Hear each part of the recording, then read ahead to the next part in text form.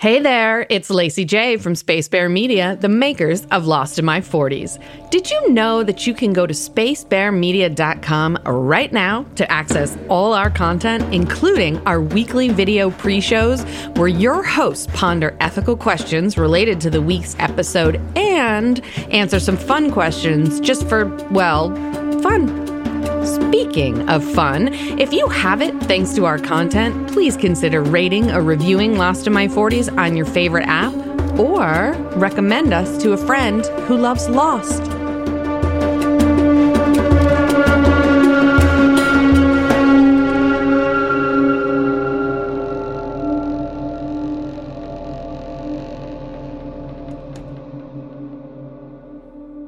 Hello, everybody. Welcome back. It's Lost in My 40s. We are here with Season 2, Episode 20 already, somehow. It's called Two for the Road. It's an Ana Lucia episode. It's a Christy episode. Ana Lucia is the new Shannon. Is that what that is? Yeah.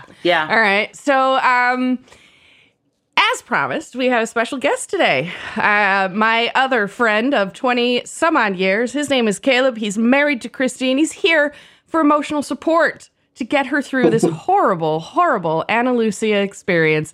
Caleb, welcome. Hello. Hello. It's so nice that you're here and that you let me talk you into this. I'm very excited. So, as our listeners already know, Christy and I met waiting tables way back in the day, and you were also there waiting tables with us back in the day, yeah? I still have dreams about that place. I had one not too long ago. I do too. Literally in the middle of the dream, while Pete's going off on me in the dream, I'm like, I don't need this job. I have a really good paying day job. So, Caleb, tell us, please, how many times have you seen the show Lost, and are you a fan? Yeah, so Christy and I, she was watching Lost at the time, and I was watching Battlestar Galactica. So I said, if you watch Battlestar Galactica, if you start watching Battlestar, I'll watch Lost. Sounds like a win-win to me. Yeah, it was great. Caleb, you are a screenwriter. Want to tell our listeners a little bit about that, and so they understand the perspective that you're coming from when we talk about the writing of the show? Well, I'll start by saying that I've never written in TV.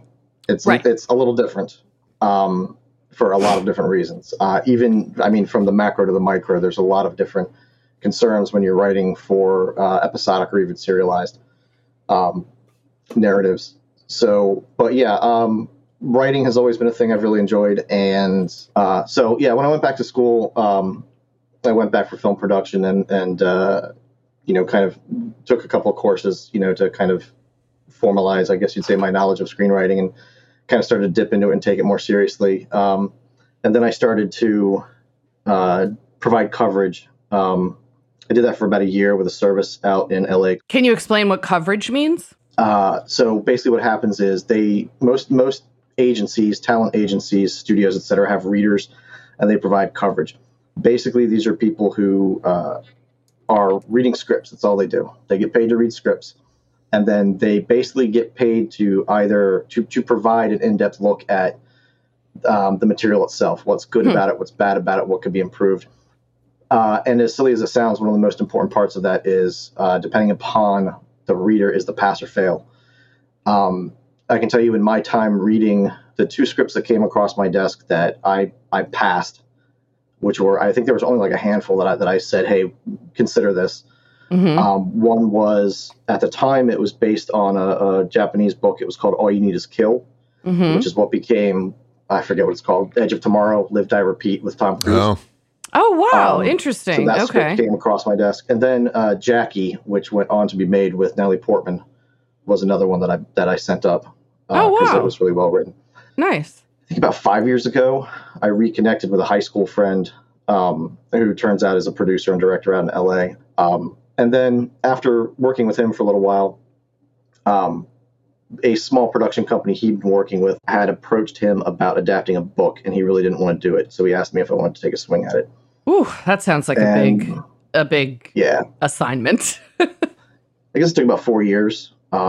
working with the production team over there and rewriting. A director came on board, a Canadian kid, and right now it's sitting on the desks of Amazon and Netflix executives, and that's kind of where things are sitting right now. So nice. Yeah. So what's interesting about that is when you talk about how that process took you 4 years, and I don't think a lot of people realize how long it takes a project from beginning of screenwriting until you actually see it either, on TV or the movie screen or whatever.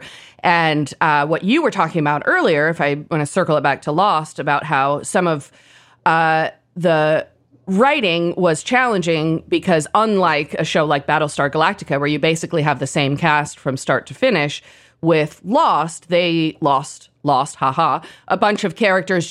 Some were contract issues, some didn't like how their character was written and left the show, and things like that. And so when that happened, some party too hard. Yeah, some party too hard. Getting arrested, and yeah, exactly. But when that happens, that's going to complicate your writing process because all of a sudden you've got to have a story either with a new character or without one you expected. Right? You've got to be agile. You've got to be agile, though.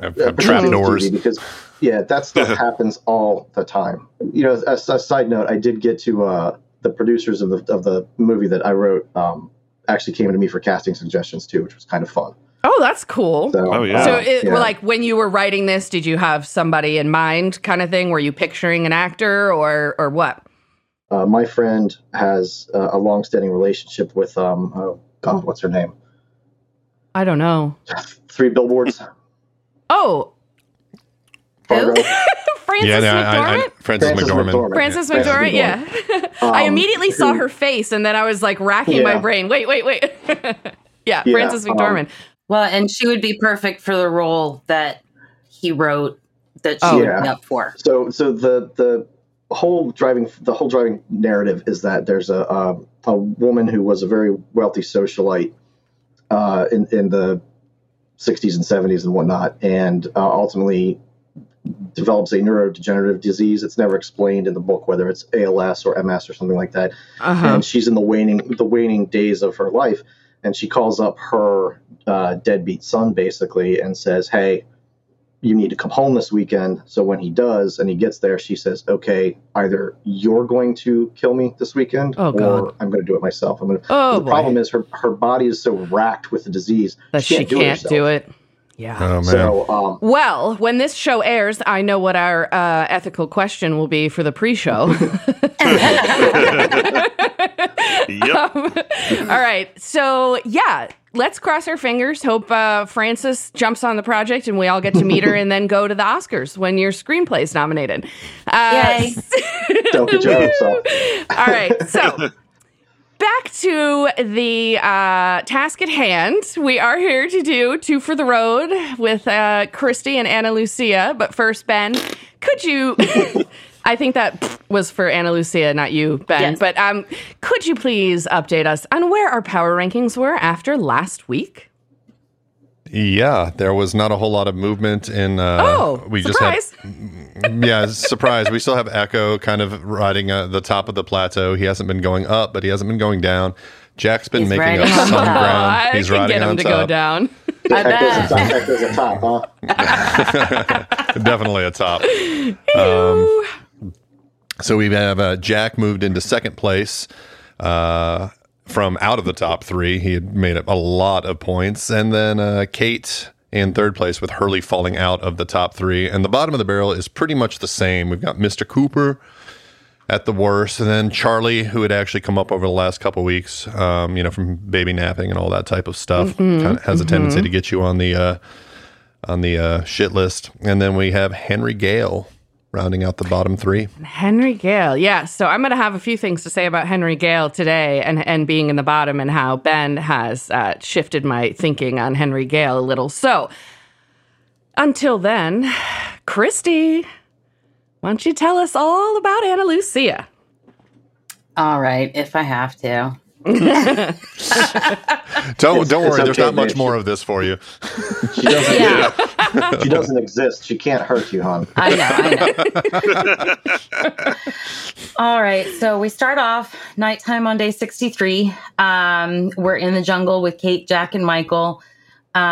They're trying to wake Michael up, and Jack is like, he wants to take off in the direction where Michael came from. He thinks he's the ready to others whoop let him some go. ass. Yeah, he's ready to whoop some other ass. Yeah, and Kate's like, no. And he's like, the others must be nearby. And she's like, he's alone. He needs our help.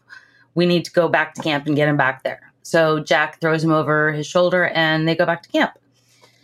Can I ask a question? Does anybody here think that they could just like pick somebody up and throw them over their shoulder? Is that like a thing that you could do? Imaginary I could not, people, yes. Unless they were like 75 pounds or less, I could do it. Yeah. The way he just kind of flung him over his shoulder, I was like, all right, Jack, just take your shirt I mean, there's off and not a whole lot of like in regard for sacral health there. Like I feel like you just do that, my back, fuck, and then you're just like fucked. Like can you imagine being kind of our age and then throwing your back out in the middle of the jungle?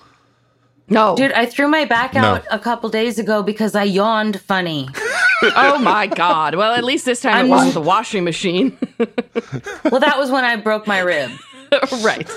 Doing laundry. Right. Yeah, I know. We know. I pinched a disc in my neck once when I was at work because I literally was looking at one monitor and then I looked at the other. Oh, Jesus. So, yeah. Yes, neck pain in my 40s. It's a thing. Yeah. All right. Sorry, Christy. Go ahead. That's okay. So now we're in the hatch, and Anna is slicing up some fruit, and Locke is snoring in the bed, and we go into flashback 1. She's doing it sexy though. Like it's not just slicing fruit. She's doing it sexy. I don't know, man. That fruit was awful goopy. I don't know if you guys noticed that. It was. Yeah. Anna Lucia makes me goopy too. Yeah, me too. I don't look. No, goopy's not a word that you want to be. I don't think. No. All right. That does sort of imply like an infection or something. Something's out of balance. Your pH is a little off. And that when that happens, that means you get a yeast infection. But you running around in jeans on like those low-rise jeans on the island for weeks on end. It's probably an eventuality. Your pH can get a little thrown. Oh my God, it's probably so gross. We can talk about that a little later in the episode too. Well, there you go. You know, she's cutting up some melon and some cottage cheese. Perfect meal. Yeah, they do have a shower. Do you think the Dharma Initiative is like dropping Monosil? Just in Fluconazole. Monostat. Yeah, right. What did I say? Monosil. I don't know. How the guys know what it is and you don't. I don't know. I use it for like athlete's foot.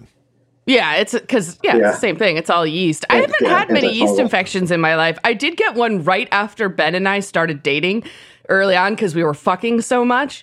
And he was coming inside me a lot. And I went to the doctor. I was like, I think I have a yeast infection. Where's this coming from? And he asked me a bunch of questions. And then I don't know, finally at the end, he goes,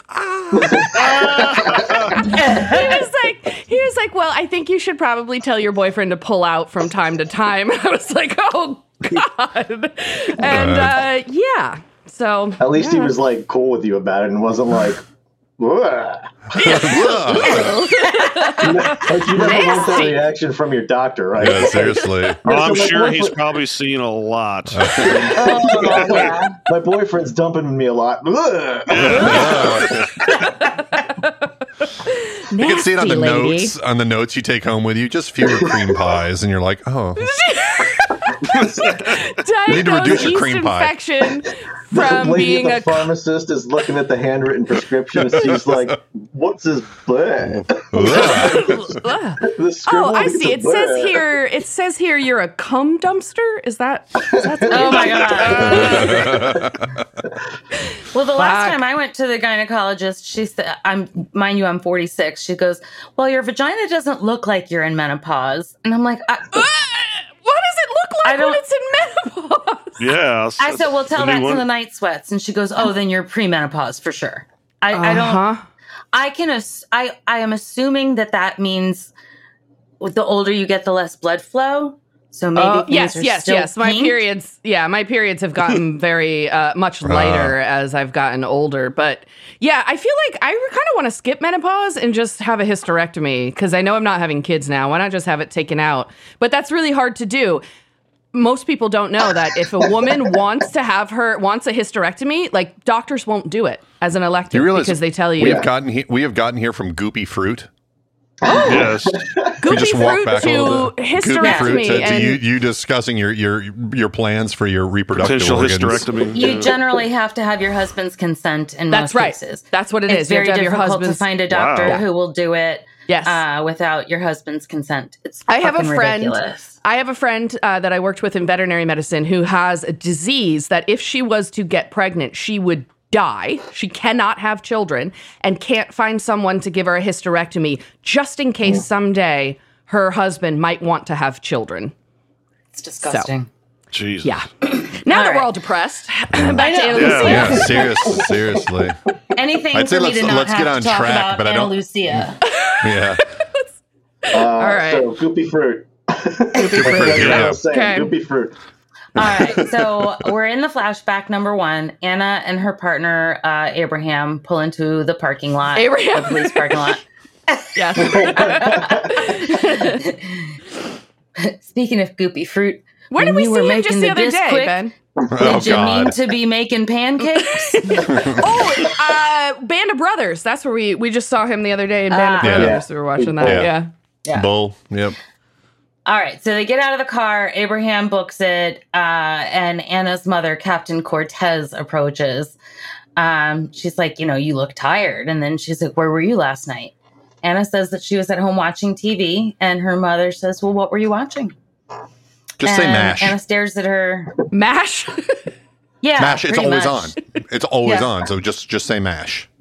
All right. So Anna doesn't answer the question. She just stares at her mother, and Cortez says, let's go for a drive. She takes Anna to the morgue, and they're standing over the dead body of the man that Anna murdered in episode 8. Whoops. Her mother asks Now- if she remembers Jason McCormick. Go ahead. Why did she take her to the morgue? Like, I understand for the set dressing, they needed to have him laying there to make it dramatic. But, like, would you really go brave LA traffic to drive to the morgue to show her the body? Or would you just say, hey, this guy ended up dead? I think you might be involved. 3 hours on the 10. Exactly. You never know what lengths a mother will go to prove a point to her child. Well, Have there's you been in that, LA yeah. tra- Did it. Yeah. But yeah. have you And driven maybe in she LA thought- before? I have No. not. It's No. fucking awful. No. Okay. It's about as bad as the Capitol Beltway. Yeah. Yeah, terrible. it's terrible. Yeah.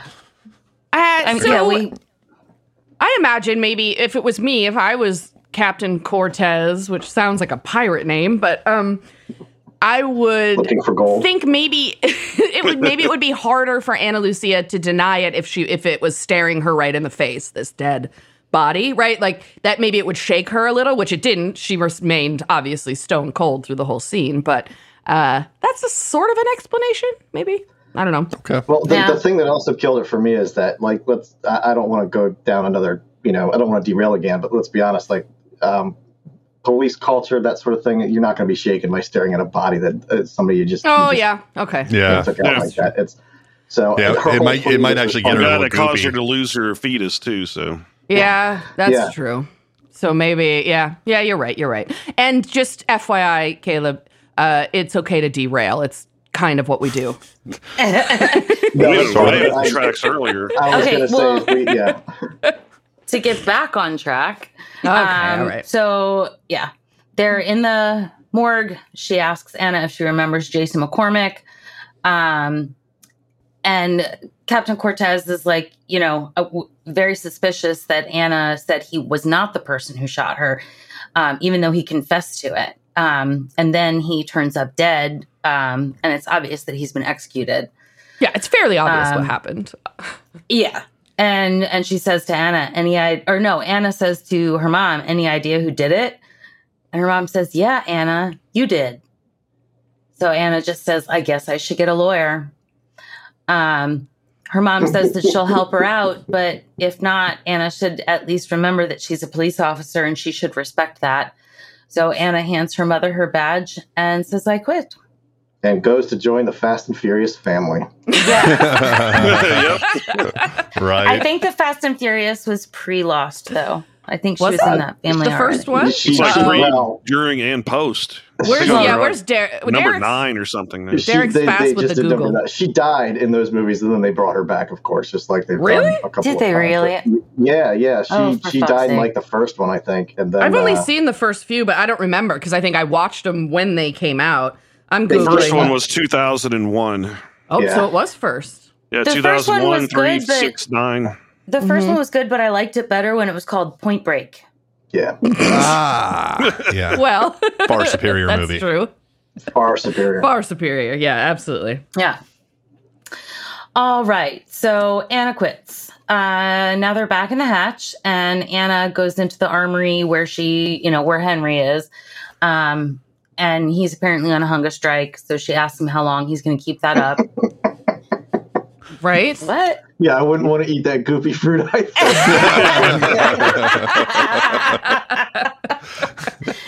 All right. So he's sitting in a corner, just, with his legs pulled up. He's still all bruised and beaten, and his hands are tied. And she says, "Did I ever tell you I was a cop? I've been around a lot of killers in my life. You know what surprises me most about them? How much they love to talk.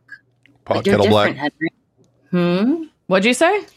I said pot kettle black. Oh, Yeah, exactly. Well, because yeah. she's a killer and she's fucking She's talking. She's monologuing. Yeah. So he kind of mumbles something and she says, "What's that?" And he mumbles again. And then she's a fucking idiot because she leans into his face and tells him to speak up. And he stands up and punches her. She falls back. He pins her to the wall and starts strangling her. And while he's choking her, he says, "You killed 2 of us. Good people who were leaving you alone. You're the killer, Ana Lucia." And then from behind, he gets hit on the head with a crutch. Anna's gasping, and Locke says, "I guess he decided to start talking, huh?" And then we get the lost title card. Yeah, nobody chokes Ana Lucia without consent.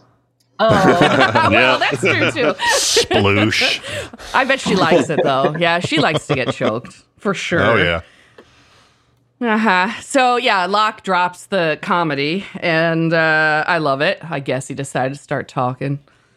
all right. Now we are in flashback number 2, and Anna is working TSA at an airport. Nobody in TSA has ever and will ever look that good. Ever. Nope. Just saying No, that. yeah. Never seen one. Nope. I'm not a fan, I- but I will say I- that she is the best looking TSA agent I've ever seen.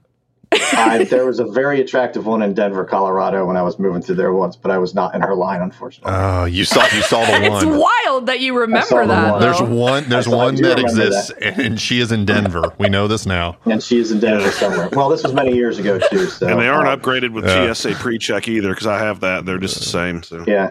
You know what sucks about that, man, is I have that too, and nobody told me that you actually have to go and input your flight information. So I was standing in a damn line a couple weeks ago at the TSA pre-check, and I got almost to the front, and the lady looked at my ticket. She was like, "No, this is the wrong line." I was like, "I've got the thing," and she was like, "You actually have to go online and put your information." And I was they like, put your really? redress number or whatever Come in so when you on, buy the man. ticket. Oh, Otherwise, you my. won't get the boarding pass that has it on there. That No, sucks. That's dumb. Anyways, Yeah. So Anna's working TSA, and then the scene just kind of jumps to her sitting at an airport bar. She orders her tequila and tonic again, which is still just weird. And Christian Shepherd is a couple of stools over. He asks her if she's had a long day, and then he mentions that she wanded him earlier, and she's trying to ignore him. Yes. Wizard. Yeah. So Shall not pass. that is the TSA's job, isn't it? Dude, Yes. I gotta say, Exactly. Christian Shepherd's got fucking game. He does. Oh. Does he? He's got- Doesn't he? Right? He's got yeah. game. Yeah, I mean, he orders a drink and then he asks her how exactly one gets into wanding. So, Well, let me tell you what I found at my grandparents' house last week.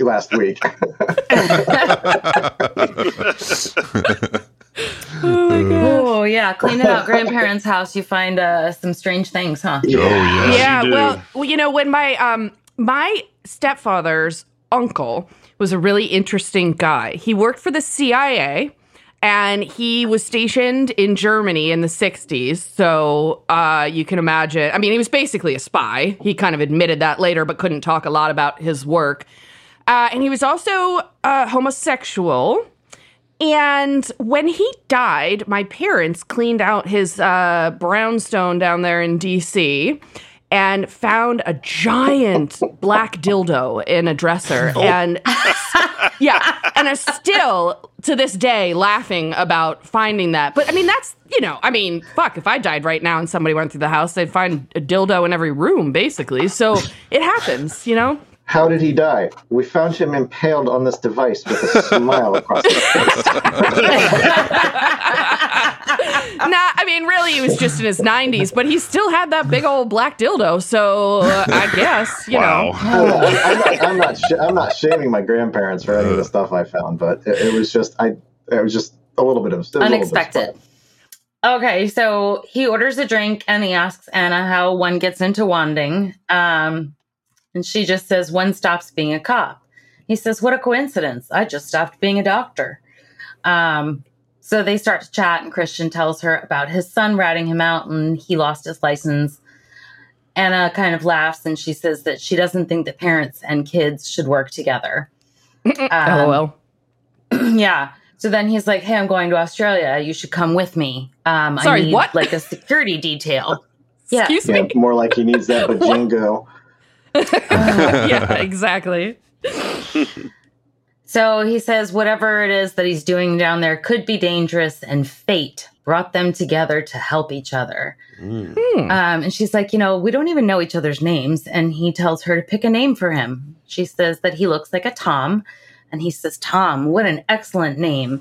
And you should be a Sarah, which we all know is Jack's ex-wife's name. Yes, thank you. So this is what I have in my notes. Does anybody else think that that's weird that he picked his daughter-in-law's name? Like, that's weird, right? Yeah. It's all bizarre. the names.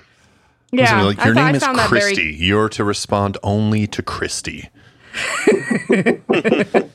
He's not talking about you, dear. He's channeling, what's his face from American... Patrick Bateman. American Psycho. Oh, American Psycho. Okay. Thank you. I kept wanting to say Horror Story, but I knew that wasn't right. No. I think that I've seen that once, but I think that I've blocked it out because I don't remember really. American Psycho. That was a couple of years ago. You had never seen it. And you insisted on it one night, and we watched it. And I really think you didn't think much of it. Yeah, I think it's a great movie. Very few people walk away from the movie saying, "Hey, I don't know. It was okay." People either love it or they're just like, "I don't dig this at all." Yeah. Yeah. Yeah. It's up there with Requiem for a Dream. Totally. Mm-hmm. Totally. Lacey made me watch that movie, and at the end of it, I was like, "What is wrong with you?" Yeah. The big difference is that American Psycho is a comedy. Yeah, right. Requiem for a Dream is probably one of the more depressing films. It's a drag through the mud. Yeah, I'm glad that I watched it. It was an incredible film, but I don't ever want to watch it again. So the fact that you're like, hey, this is this movie, and I've seen it, and I think you should, so let's watch it together. And I'm like, what's wrong with you that you would want to see that again? I don't remember. Jennifer Connelly getting railed. Yeah, there's that. That's nice. Yeah. I like that. Yeah. Ass to ass. Now I'm thinking about that scene. Jesus. I didn't remember that I had made you don't get fruit watch goopy. that. You know what movie you made me watch? Oh my God. You made me watch Oh Brother, Where Art Thou? I hadn't seen that, and we got really stoned and watched that in your house when you guys were living with Shannon. And that was an incredible movie too. Oh, so good. That was when I fell in love with George Clooney. It was like, oh my God, this is amazing. Like, he's an actual I fell in love with legit... George Clooney the first time I saw him smile. Oh my God. I mean, I did have... She was a horny toad. All right, so going back, on that tip, horny, going back to Christian Shepherd and his bodyguard. Yes. Yeah. Excellent segue, my love. Oh, I love it. Caleb's keeping us on track.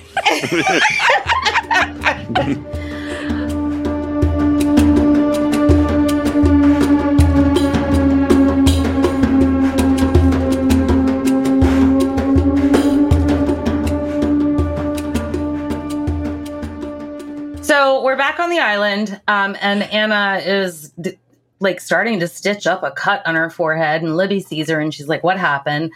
And Anna just says, I cut myself shaving. Libby does not laugh. And so Anna tells her that the guy in the hatch tried to kill her. Anna's like, I'm fine, but he won't be. And Libby just says, Anna, don't do anything stupid. So I think that even though it's only been 63 days, Libby knows Anna pretty well. Mm-hmm. To which Anna replies, do something stupid, like accidentally shoot somebody again? Don't worry, I won't accidentally shoot somebody again. No, never. All right, so Locke is in the hatch. He's examining the blast door areas in the ceiling of the hatch. And then it changes to him opening the hatch door. Henry's inside looking menacing, and he says, if you've come to apologize, I forgive you for hitting me with your crutch. I'm so glad my head didn't break it. And Locke's like, why? And Henry pauses and says, that's a broad question. Why is he so funny? He's really very clever, is what it boils down to. Yeah. So Locke explains, I was helpless when I was trapped by that blast door, but you helped me. And he wants to know why. And Henry says, that's because you're one of the good ones. Oh, he is really working Locke now, isn't he? Oh, so manipulative. I wrote, ones. he's still manipulating Locke. Yeah. So, Henry is like, it doesn't matter anyway because I failed my mission, but I was on my way here to get you. And either Jack is going to kill me or my people will kill me for failing my mission. One of the things that he says in this scene, too, when he's talking about like why his own people would want to kill him, and he says that he's lost his value and that the man in charge is going to be mad. So it's like, again, he's mentioning this overarching sort of man in charge that we've never Wizard met. Of Oz. And he says he is a great man, but he's not a forgiving one, was one of the things he said there. So is it Jehovah? Well, no, it's funny that this is coming from Henry Gale because it is very Wizard of Oz-like. Yeah. Yeah, that's true, Absolutely. right? And they do have the episode, The Man Behind the Curtain, I think, is in season 3. Yeah. There we go. Okay, Anyway. so now we're out in the jungle, and Lacey, I love the way you wrote this when you wrote What did I do? Okay.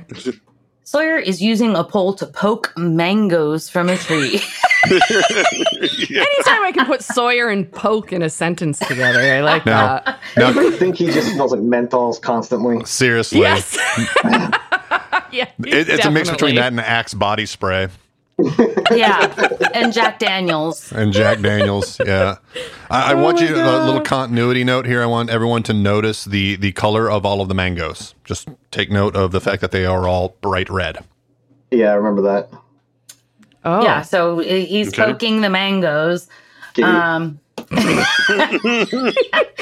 Anna shows up and she starts picking him up. And he's like, hey, get your hands off my mangoes. My bright red mangoes. Yeah. Bright red mangoes. That's right. She asks, she's like, I need a gun. And Sawyer's like, go get one from your buddy Jack. But, he's traipsing around the jungle with Kate. And she's like, if you've got a problem because he's making time with your girlfriend, don't take it out on me. Didn't Hurley say making time with somebody in an earlier episode? Is that like a... I swore. Yeah, I thought Hurley had said that in a previous episode. And it's just I it's not hadn't something heard I'd that ever heard before before. either. Yeah, making time with someone. Yeah. No. All right. No, I've got something that's like just beyond the reaches of my brain where I can hear an actor's. Oh no, Ghostbusters. Yeah. He's making time with your would-be girlfriend. Would-be girlfriend, yeah. Yeah, okay. There you go. Sorry. Wow. Oh, That's right. My would-be girlfriend. Yes. There you are. So Sawyer basically is just like, scram, get out of here. I'm not giving you my gun or my mangoes. So we are in flashback number 3 and we see a clock. It is 3:51 a.m. Anna gets out of a hotel bed and she starts drinking. Like you do. Yeah. I mean, yeah, you're in a hotel. That's fine. Still on There's a LA knock on the time. door. Yeah. So there's a knock on the door, and before she can answer it, Christian is yelling for Sarah to open the door. She does, and then she comments, 4 days of drinking and doing nothing, but now you need me in the middle of the night. And he's just like, it's time. yeah. Come on. Needs that Fate is goofy calling, Sarah. Goofy, He needs her mangoes. Needs her mangoes. goopy mangoes. Ooh. I'll just take All right, so Anna's driving a car with Christian Shepherd as the passenger, and I goop her mangoes. Oh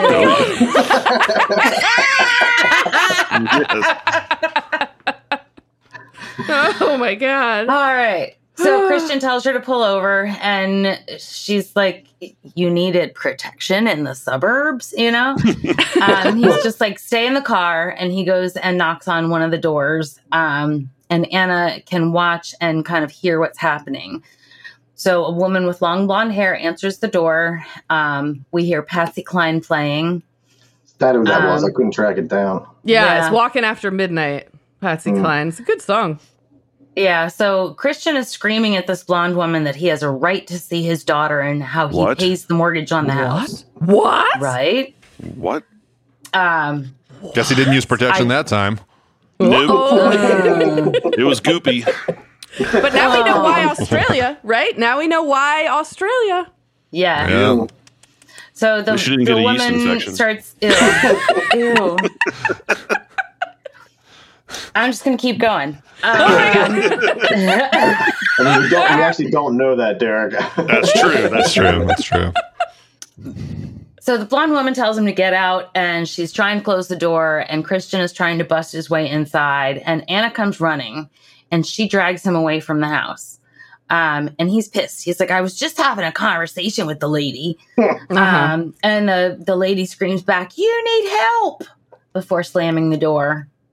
So No that was an worries, I'll be interesting- dead in 24 Yeah. hours. Yeah. Yeah. So now we have Saeed digging in the sand. And Hurley just comes up and says, dude, nice hole. Hey-oh. Hey.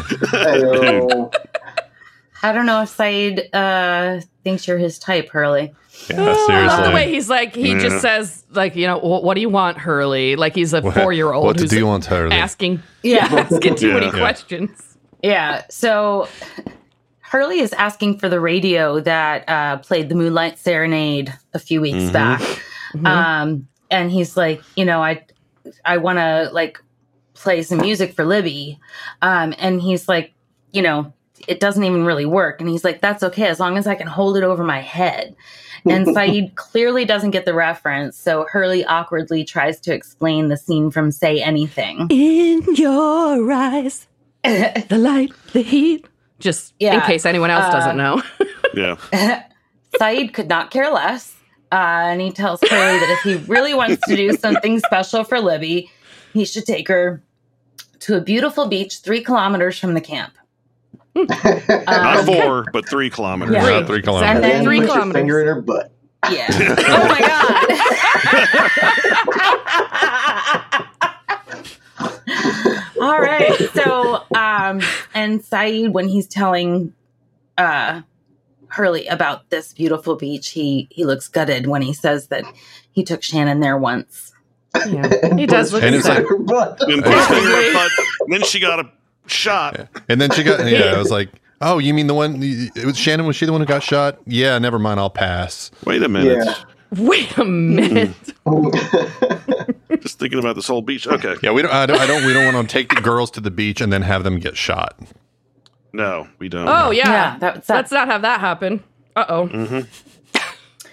All right. So Jack is trying to wake up Michael, who is still unconscious. Should have Lock just choked him comments. out right there. Could have, this whole thing could have Yeah. been over. But he should have been next- yelling, Michael! Like Son does that a couple times, right? Michael. Michael.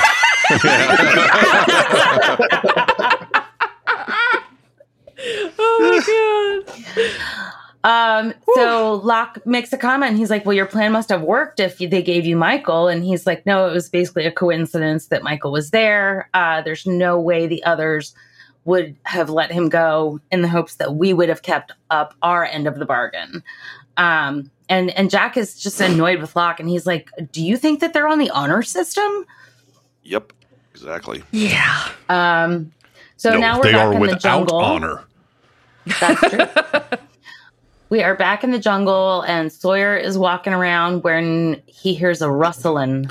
I was going to say, I actually wanted to read my notes here from this. Yes, please. Back to Sawyer walking around the mango stream. Ana Lucia again.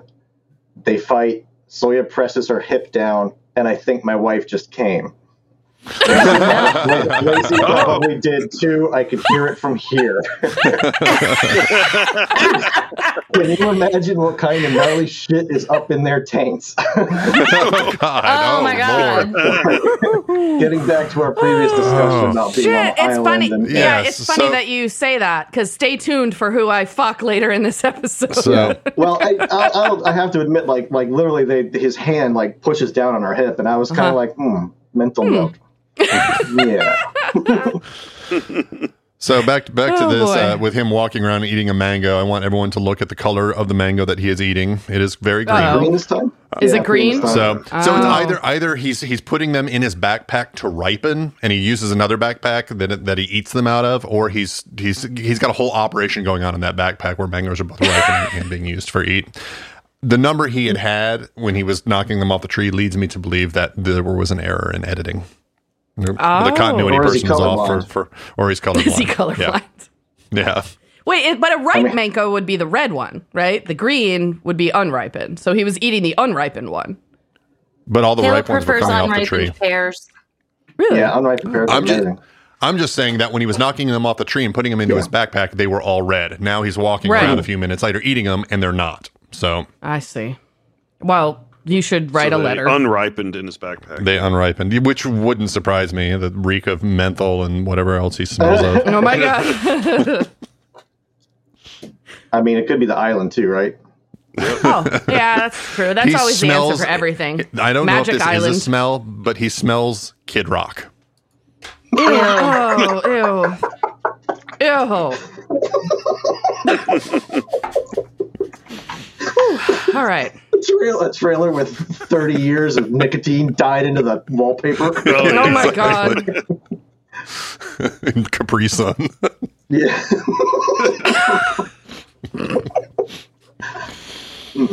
Christy. I need to pee. Oh, all right. That's fine.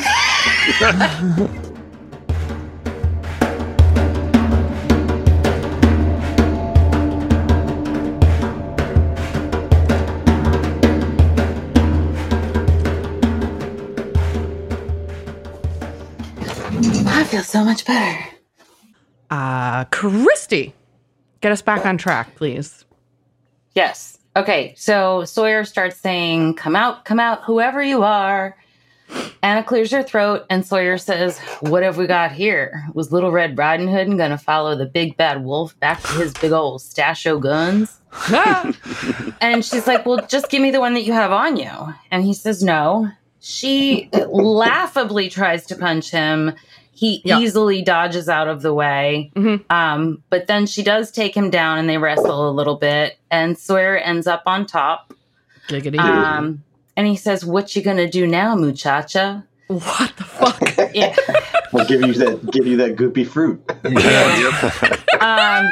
Tain't likely. Yeah.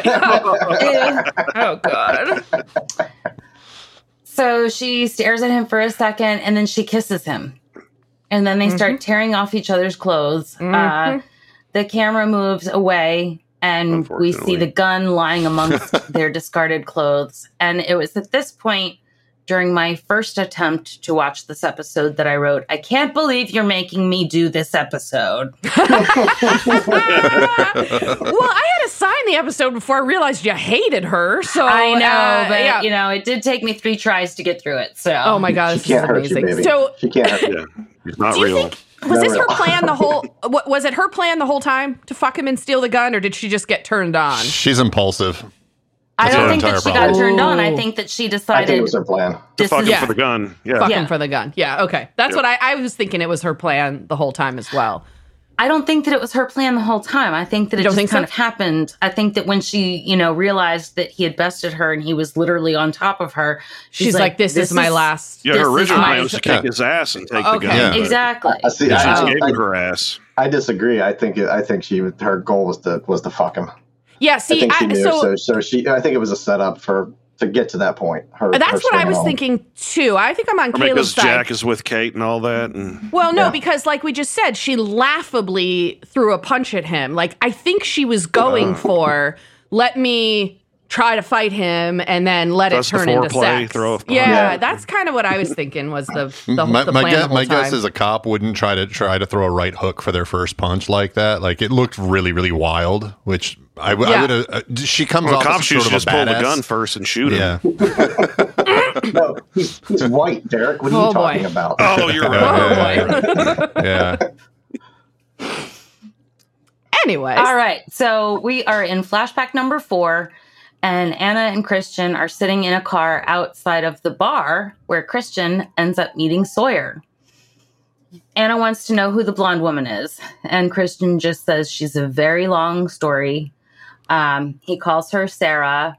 And she says, it's Ana Lucia. He says, well, I'm still Tom. Already. Yeah. And she calls him pathetic. And he embraces that title. So she wants to know why he's in Australia. Ass I am. Right. Yeah. Anybody catch the Midnight Cowboy reference there, Sawyer? No. I'm walking here. No. Yeah. Hey, I'm walking here. Almost gets run into. I'm walking here. Oh yes, you're right. Yeah. I didn't catch that. You mean that's what also Sawyer ends up says, in Forrest right? Gump? Yeah. It also. Yeah. Okay. It's one of those things where, if I'm recalling correctly, that was completely unintentional in Midnight Cowboy. The cab drove through the like protective. There's no don't come in here signs basically, and Dustin Hoffman staying in character, hey, I'm walking really all this stuff. Yeah. Oh, isn't that funny how that happens and it becomes like the most iconic piece from the film? That's really interesting. One of the things I love about the writers of this show is all of those little nuggets that they throw in and references to other, media or whatever. And they do a lot of it through Sawyer, actually. Where he'll make a comment that will, refer to something else that is, an interesting tidbit of pop culture or whatever. Well, I go back and forth with it because at times I think it's lazy writing. Really, to hearken onto something that was already popular, you mean? Yeah, I think like in this instance, I don't think it's necessarily lazy. I think it's just kind of a fun, nod, but I think you can be heavy-handed with it too. Okay. So Anna is asking Christian why he's in Australia, and he says that he's there because he can't apologize to his son. And then he points out that she's there for the same reason. They're both running away. He asks her to go into the bar and have a drink or 10 and be pathetic together. She says no, so he opens the car door, hits Sawyer with it. This is when we get Sawyer saying, I'm walking here. And so, she begs him to stop and go home, but Christian says, I can't ever go back. See ya, kiddo. Does anybody else have a problem with there's no connective tissue with Ana Lucia's actions here at all? What is it about any of this that decides her to, suddenly go back? There's no. I'm not seeing any connections in that arc there. There's nothing there. Okay, so let me try to explain it. So, the similarities between the two characters, Christian and Ana Lucia, like he says, we're both running away. Christian is going to drink himself to death because he can't apologize to his son. Maybe in her head, what she's doing is looking into the future and saying, okay, I either go home and deal with this thing that I did, or I'm going to end up being this guy who's about to, drink himself to death because I can't face, the problems and the things that I did. I think that could be somewhat of an explanation as to why she goes to the airport and calls her mom and says, I'm coming home. Right? I got to agree with Caleb. I think what they know is they know they're wrapping up her. They know they're going to wrap up her character. They want to wrap her up on a hey, she was strong in the end, but through the flashback, there's no impetus for her to actually do this. They don't create a situation that's pitched enough where she would go, oh shit, I am pathetic or whatever. I should go like that. Like she just sort of comes to it without any sort of trigger. It feels like there's no motivation for it for her suddenly having this epiphany that, I have to go do this. I mean, and I see where you're going, Lacey, and I think you could also go a couple different ways with it, but there's nothing that they've shown us so far that connects directly to what she's seeing Christian Shepherd do. It would be one thing if I don't know, her dad tried to steal her away from her mother or whatever. You know what I mean? Like, and maybe that's a little heavy-handed, but there's nothing to provide a clear connection there for me. So that moment, I think, really kind of fell flat. Maybe like when Christian was at the house and they were yelling at each other, she just pulled a gun on the lady or something like that and was like, "Oh shit, I really have a problem. I need to go deal with this." Yeah. Actually, you know what? That actually makes, I think, that's a little bit more firmer connection with what we've seen her do in the past. Yeah. But again, it's tenuous at best, I think. Yeah. I see what you mean, though, about that, like, that there should have been a bigger catalyst, because if you consider what she's doing, like, she's going home to be tried for murder and go to prison as a cop, which is going to be fucking horrific. So, you're right. Like, just having Christian as a drunk example... Yeah, you're right. It doesn't feel like that would be enough to push her into it would be one that. thing, like if alcohol had played a bigger, we've seen her with the tequila and tonic, but we've never seen her like get wasted. Yeah, get wasted and shoot like she guy, didn't kill the guy because she was a drunk, is what you're saying, and so the no connection. There's all these disparate elements that just fail to gain any purchase when it comes to that. You'll see her get wasted pretty soon. Yep. True. Oh. Okay, so. Back on the island, speaking of getting off, Anna and Sawyer are getting dressed post-coitus. Sawyer's watching her and she says, "What?" And he says, "Don't you want genital my phone warts. number?" Oh my God, genital warts. The "don't you want my phone number" line is actually pretty great. He's hilarious. And then she just looks at him and she's like, "If you tell anyone about this, I'll kill you." And then she walks away. And he really just has the best line here because he says, "I guess that takes cuddling off the table." So That's we a pretty great scene. Oh my God. Ew. Her jeans are tight enough that if her fruit was goopy, you'd probably see it. Yeah. Yeah, don't tell anyone about my goopy fruit. Goopy fruit? Goopy fruit? Tight jeans? Eggy rubber? Oh boy. All right. So we have Hurley at the food pantry that's on the beach, and he is putting food into his backpack for a picnic with Libby. She sees him and he immediately is like, "It's not what it looks like. I'm busted." And she's like, "I'm not here to tell you how to deal with food, And he says, "Well, that's not why I'm busted. You caught me and I was preparing a picnic for us." And she's really touched by it and tells him that that's sweet. And so he asks if she'll still go. And she says, yes. And then she says, "Well, where are we going?" And he asks if that part can still be a surprise. Very sweet. It is sweet. So Jack and Locke are in the hatch when Anna enters. Jack notices the cut on her forehead and he asks about it. Locke jumps in with a lie about how he left the bathroom sink on and the floor was wet and she slipped and fell. Anna just kind of goes with it. And then we hear Kate calling to Jack that Michael's waking up. Michael seems confused as to how he got back to the hatch. And then he tells them about how he found the others' camp. He says that they live in tents, eat dried fish, and they're worse off than the original survivors. He counts 22 of them, but he didn't see their boat anywhere. He didn't see Walt or any of the kidnapped backenders, but he did see a hatch, and he is sure that Walt is in there. Oh, boy. Told them that they keep the metal doors guarded 24/7 with 2 people and 2 guns. That's it. He says that he's pretty sure that's all that they have. And most of them are old or they're women. He says that he doesn't think that he could rescue Walt on his own, so he came back for Jack's help. And he says, as soon as I get my strength back, I will take us there, and we are going to get my boy back. My boy. Carl! He's my son. He's my son. That's my wife. Locke is sitting at the computer, and Jack comes in to apologize to him. He says that Locke and Saeed were right about Henry the whole time. Yep. Locke wonders what will happen next regarding Michael and Walt. And he reminds Jack that their friend with the beard told them not to cross the line.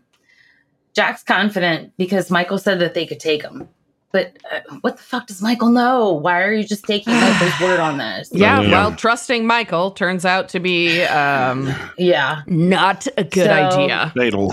Yeah. So Locke's on board with the plan. They go into the other room and they tell Kate that they need her help getting the guns back from Sawyer. Anna agrees to stay with Michael while they go. We have Hurley and Libby traipsing through the jungle looking for Saeed's secret beach. And she asks him if he's ever seen the Flintstones. He says, yeah, I used to watch it a lot when I was in the hospital. And then he overcompensates for that. And he's like, when I broke my hip. And she asks if he ever notices the scenes where Fred would run by the same thing repeatedly. And Hurley says, oh my God, that she's so gentle with him. Instead of really just being like, is. you're lost, idiot. Yeah. Anyway. It's that soft mommy dom. Yeah. Alrighty. So Hurley's like, I'm not lost. And then they walk out onto a beach and he yells, surprise. And Libby's like, this is our beach. Jen is right there. Oh, no, Hurley. So, spoiler alert. My favorite moment from this episode is that look from Jen where he gives her the thumbs up. Yeah, oh, yeah. So good. That's my I like favorite that. part I really of this episode. Yeah, it's great. It's just like a genuine appreciation on his face. Like, all right. He's like, hey, Hurley's going to smash. So she points out that it's their beach and she just kind of brushes it off and she's like, let's have the picnic here. I'll set out the blankets. And he's like, blankets? Oh, womp, dude. womp. He's really Nice not hole. very... It was such a great idea, but he's so poorly prepared for this. Yeah. Poor Hurley. Yeah, so she smiles and she's like, I'll go to the hatch and I'll get blankets. And you should track down Rose and Bernard because I saw them pull wine from the pallet. He goes, oh, wine. Groovy. Oh, boy. Maybe if I get drunk enough, I'll remember where I know you from. They both walk away, and this is where Jen gives Hurley that thumbs up that Caleb really enjoyed. Yeah, It's the and best it's part of the the episode, knowing I'm look, sorry. too, where he's like, oh, hey now. Yeah, you guess, Yeah. too bad there's not going to happen, buddy. I mean, because, Jen doesn't understand, right? Like, that's what I like about it so much. Like, he doesn't understand what they're saying, but Right. he gets what's going But on. he gets right? Like, it. he's totally like, he's just, and it's just, it looked like a very genuine smile, and just, that thumbs up was just like killer. Totally. So now we have Sawyer. Sour. Now we have Sawyer. Sour. He probably smells that way. Sure. That's his Yeah, attitude. Oh, or smell. Yeah. He's outside of his tent reading the Bad Twin manuscript, and Jack comes over and tells him to put it down. Sawyer's like, no, I'm only 10 pages from finding out who done it. But you actually. By the way, really- I'm going to stop Lacey, us you for have 1 that second. book. You just You see showed what I'm us. holding right here? I have the Yeah. book Bad Twin. Yep. I read it back in the day. I did am too. committing. I will be reading this book again before our final episode of season 2 when we do theories and questions. We're going to have a special section on the book Bad Twin. Send me a message about that, and I'll read it too. Okay, yeah. So stay tuned. We're going to talk about that in a few weeks. Lost Spoiler the book alert. club. It sucks.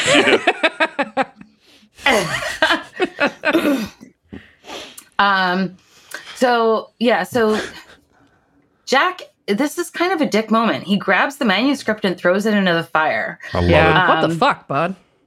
it's a little heavy-handed in my opinion. I was okay with it. He stole all the very- drugs and guns. This guy should Yes, I know, but there's- exactly.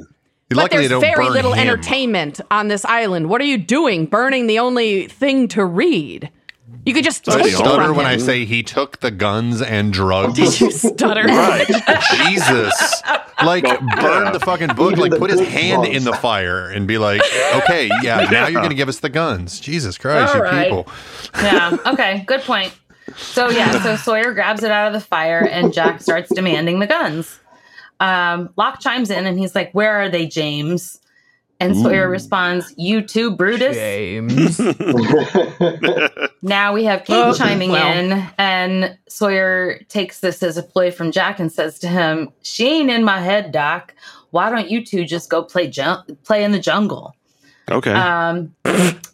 She So is in Jack your head, points- by the way. Yeah. Yeah, Okay. she's totally in his head. yes. But when we come back, the guns better be here. Yeah. Yeah. Give us 2 minutes. So Jack pulls his gun and points it at Sawyer. Sawyer tries to do the same, but this is when he realizes that he doesn't have the gun, and he Now, calls Ana Lucia. now is when you Yeah. realize it? I know. Yeah, How right. did he Yeah, not right. realize that when he got dressed? Right. And the then put hell? it back in his waistband. Yeah. So fucking stupid. I told you, Wow. Sawyer is always rolling nat 20s or 1s, man. Like, the dude has no in between. Yeah. It's like total lack of awareness throw. Yeah, so he Indeed. calls That's a Ana good joke, by the Lucia a way. bitch out loud for stealing his gun, and Jack is like, well, why would she need a gun? And then they flash to Anna in the hatch, pulling the gun from her boot. Locke turns to Jack and says, I need to tell you something. Jesus Oh, Locke. fucking Christ, Locke. God, come on, My Locke. God. Ana So, Lucia smells real bad. Smells like cooking fruit. Overripe mangoes. Maybe you could say something. I'm not close with her like that. Oh my God. all right, Anna is opening the door to the armory, and she slides a Swiss Army knife over to Henry and tells him to cut himself free. And Henry says, he kept We saying need to you were have a misunderstood. conversation about your vaginal hygiene. That's what he said. That's not your fun facts for today? Vaginal hygiene? That's what Henry says right off the bat. Like, I knew you were coming, Ana Lucia. Nobody else smell wants you. I to could tell smell you, your approach. Anna. Yeah. We should really not have a conversation about, vaginal health until we get back to another episode with Randy Douchebag Nation. Oh, there you go. That would be the perfect time for a segment. My cell door is 6 inches of steel, and I smelled you coming 30 minutes ago. Yep. Yeah. 6 inches of steel actually is Henry's nickname. Oh, God.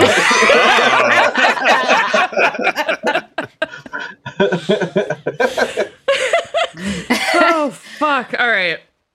Okay, so she tells him to cut himself free, and Henry starts saying, he kept saying you were misunderstood. Goodwin.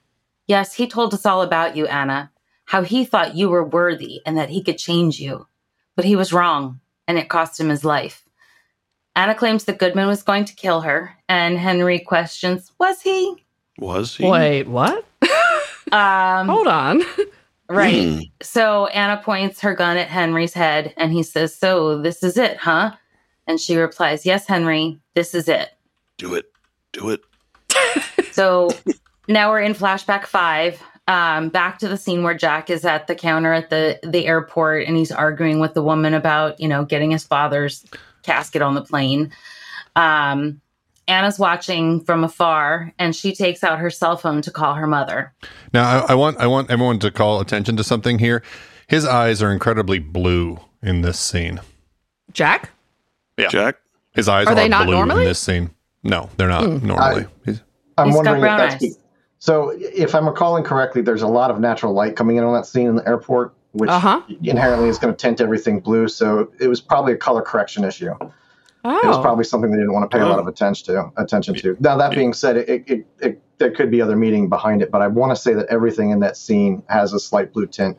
And It it's is. probably because of whatever grading they were doing, or they overcorrected something. Oh, interesting. All right. So, yeah, Anna's watching. She pulls out her cell phone and she calls her mother. She tells her that she had run away to Australia. And she says, "You knew, so I got as far away from you as I could. But now I want to come home, Mom." And her mother responds, "I'll be here when you land, Mija." So Anna's on the couch in the hatch, passing the gun back and forth between her hands, just clearly full of nervous energy. Michael walks in and asks where everyone went, and she tells him that they went to get the guns back from Sawyer. He questions that, and she's like, "It's a long story." Yeah, so a long, he ridiculous says, well, story. Yeah. So he says, "Well, at least Sawyer doesn't have the one that's in your hand." She says, "Well, it's too bad that I can't use it." She tells him about Henry, how he's in the armory. He tried to kill her, but she can't do the same to him. "I can't do this anymore," she says. And Michael tells her that he'll do it. They took Walt and he wants revenge. So Anna hands him the gun, gives him the combination to the door, and Michael says, "I'm sorry."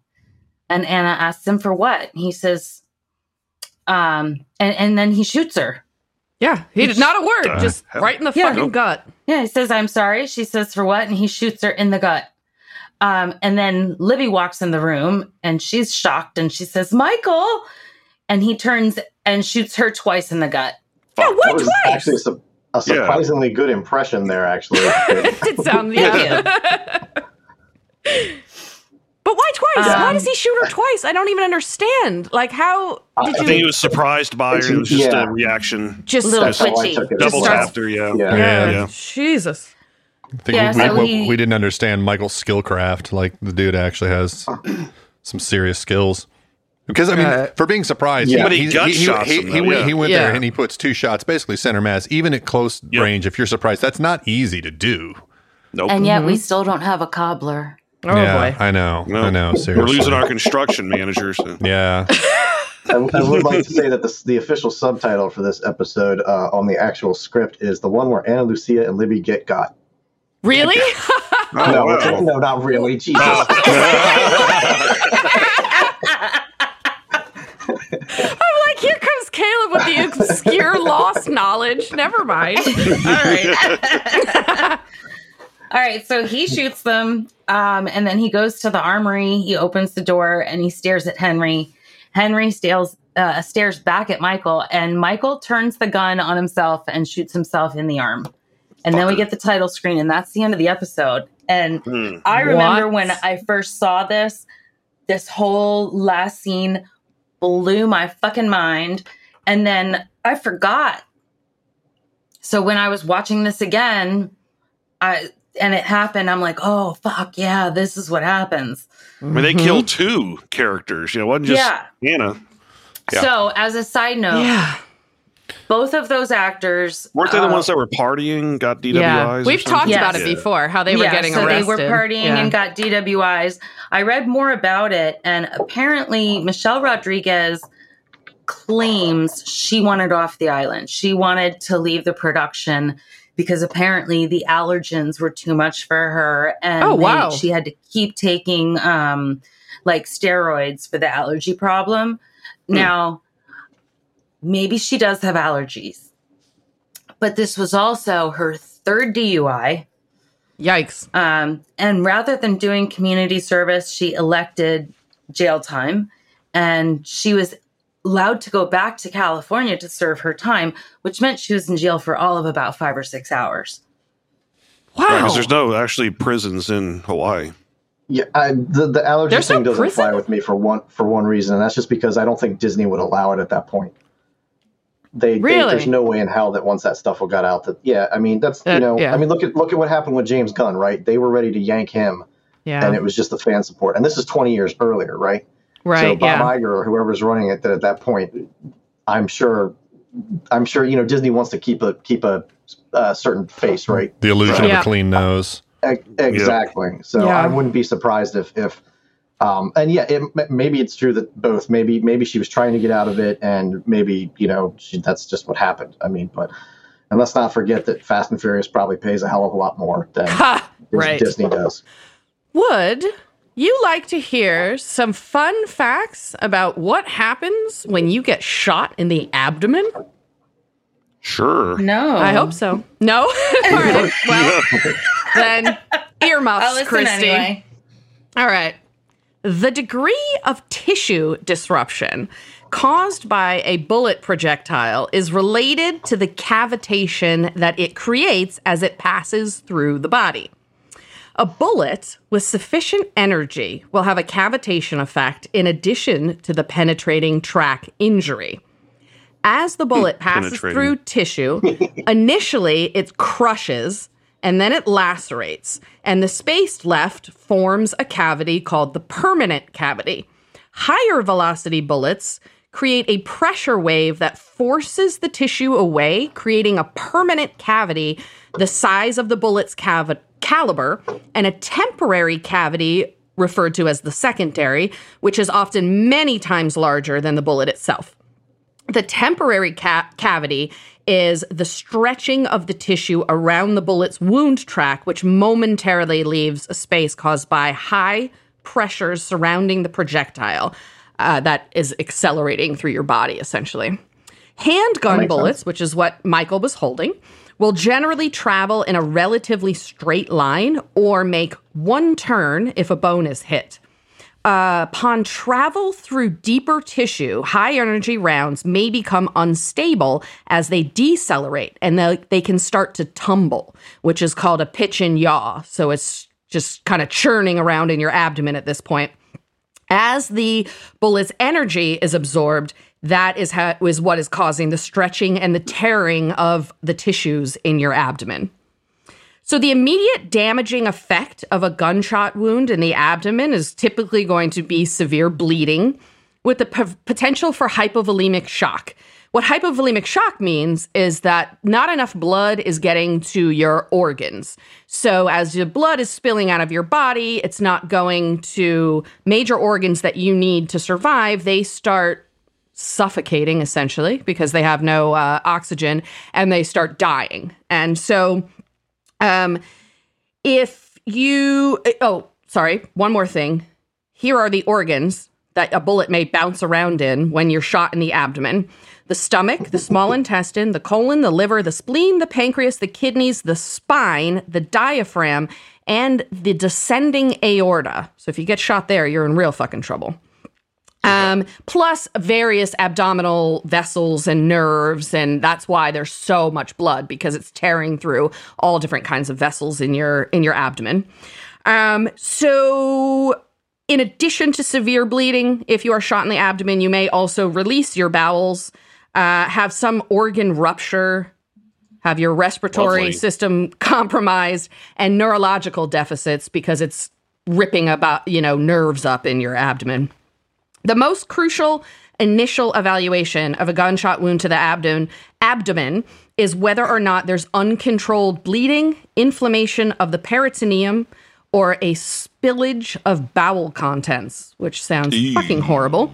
If any of those things are to happen, you need to be in surgery basically immediately, or you are going to die. Here's the interesting part about it, though.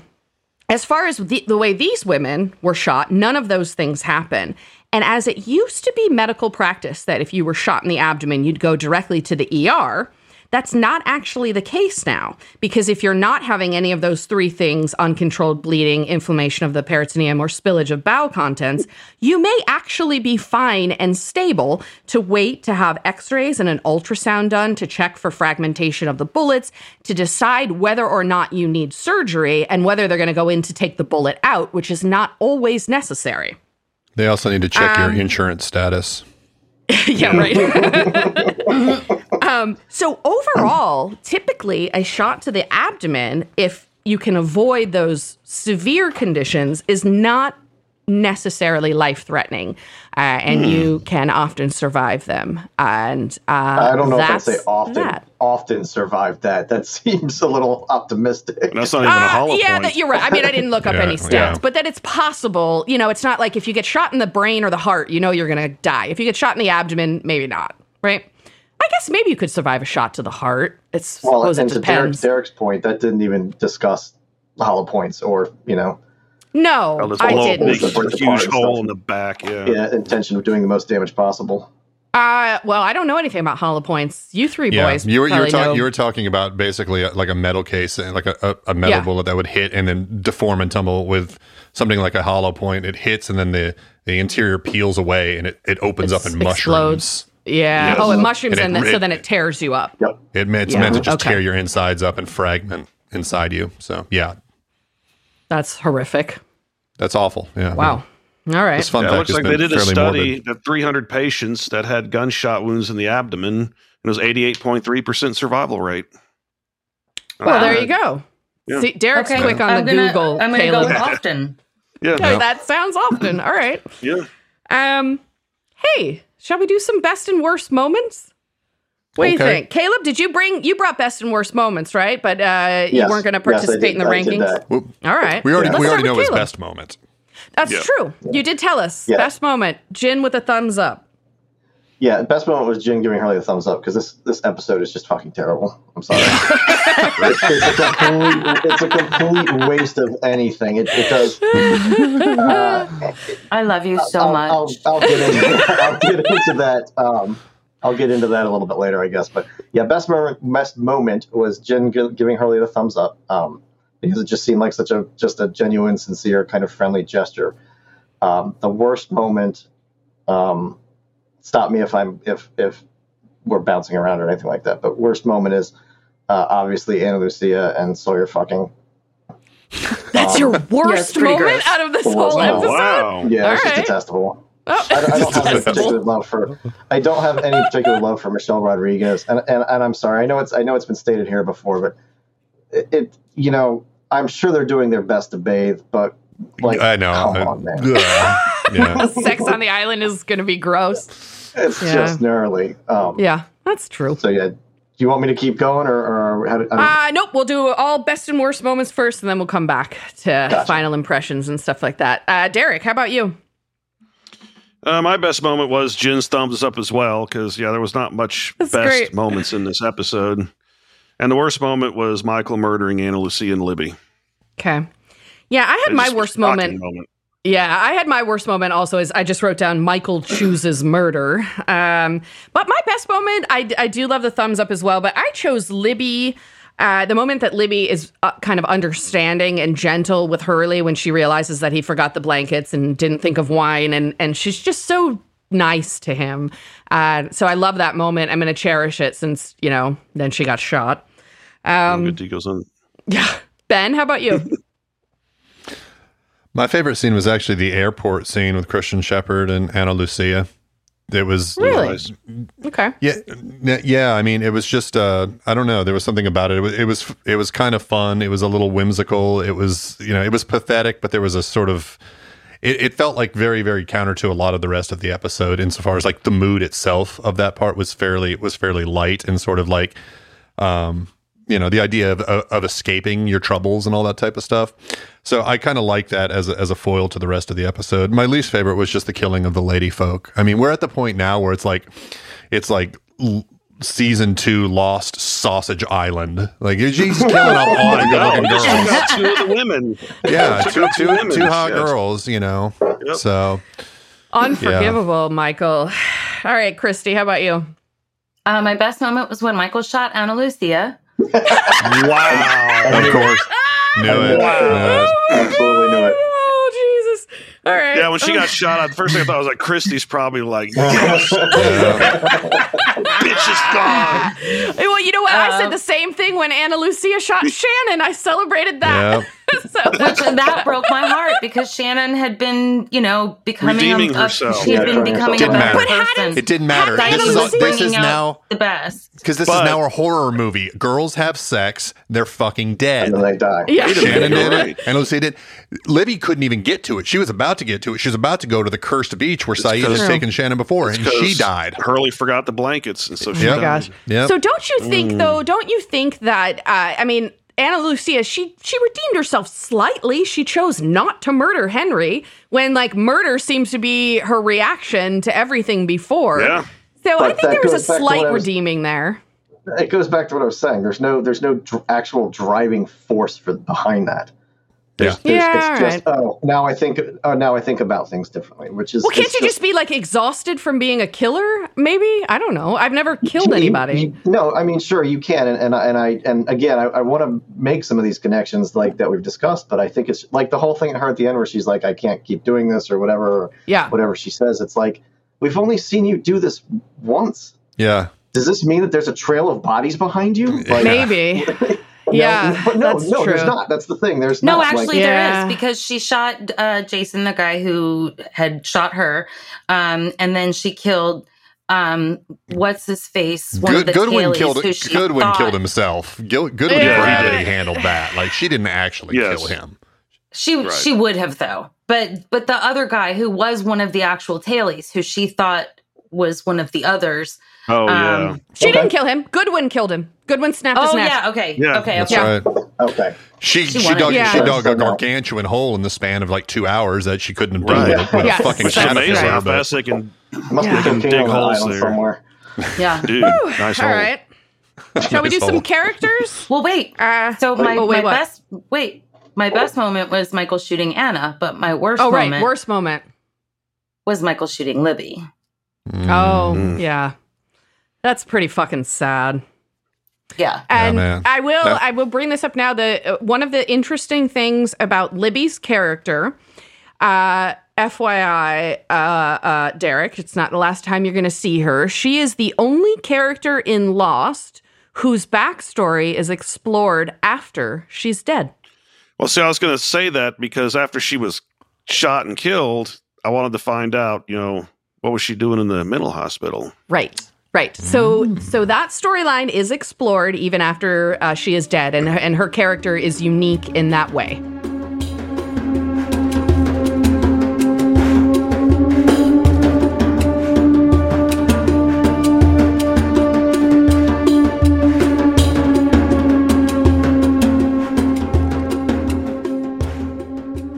So, all right. Give us your best character and worst characters and fucking kill Derek. Best character is Hurley, just because I like the whole interaction with him and Libby before her murder. And then I liked second was Jack. And then third was Ana Lucia. Okay. Because she didn't resort to murder with him, Henry. Worst character, of course, was Michael. Yeah. Then Henry. And then Sawyer. He was just kind of annoying at times in this episode for me. Like always. Yeah. So interestingly enough, I also had Ana Lucia in my top 3, the same way you did. I had her third because she didn't choose murder this time, and also just to annoy Christy. I had Libby as my second because of the way she was handled Hurley, and I have Henry as my top character, and I want to explain why.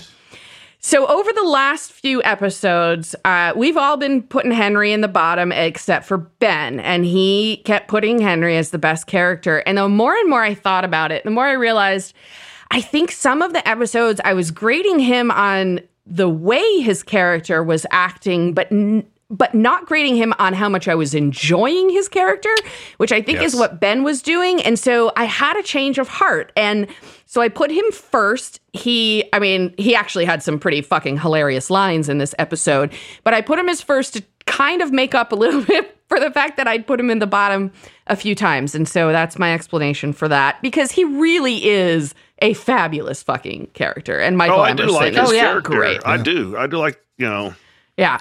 Well, and there's no rules for how we rate these, so we're allowed to do, what we want. Worst character, I had Michael, and then I had Christian second, and I didn't have a third worst. I just was really very angry at those two people this episode. Did you do fucking kill, Derek? No, I didn't. Do your fucking kill, and then I'll do mine. So my fuck will be Ana Lucia and Libby. Give them one on the way out of the island. Yeah, a lot more holes to choose from. That's true. Playing a game of 6-hole. Yeah, on Libby, 5 on Anna. Or was it 4?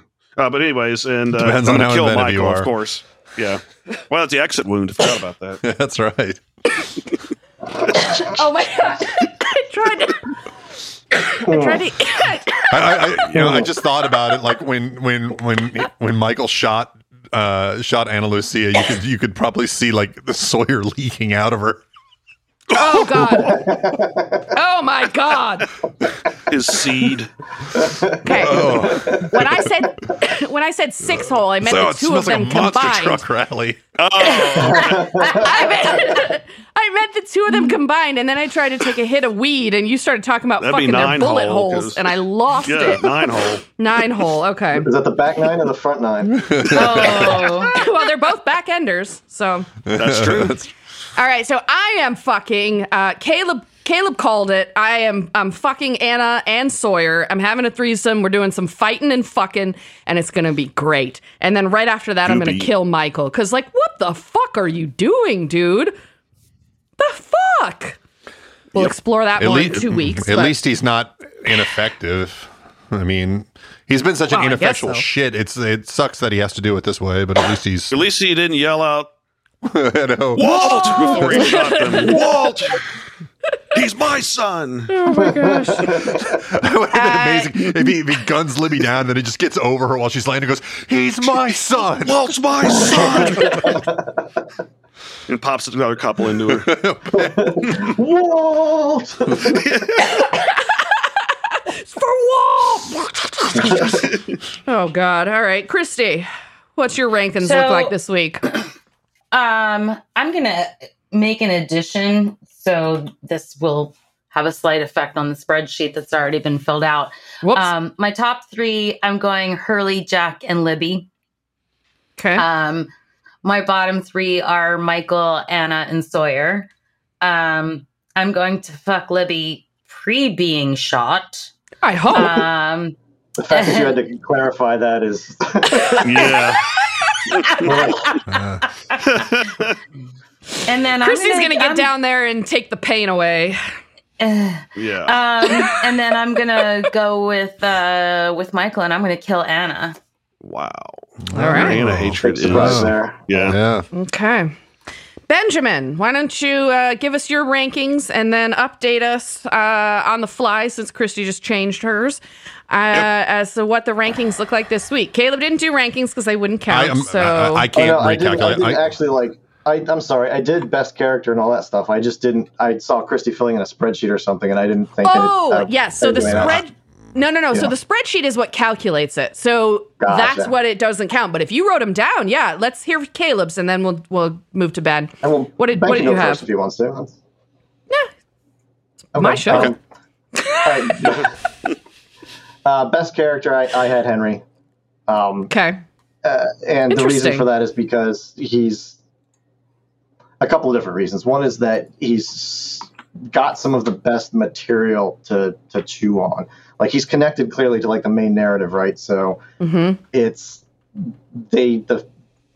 so that's where the best stuff is going to be. They handle him with because care. They handle him with care because the rest of this episode is just shit.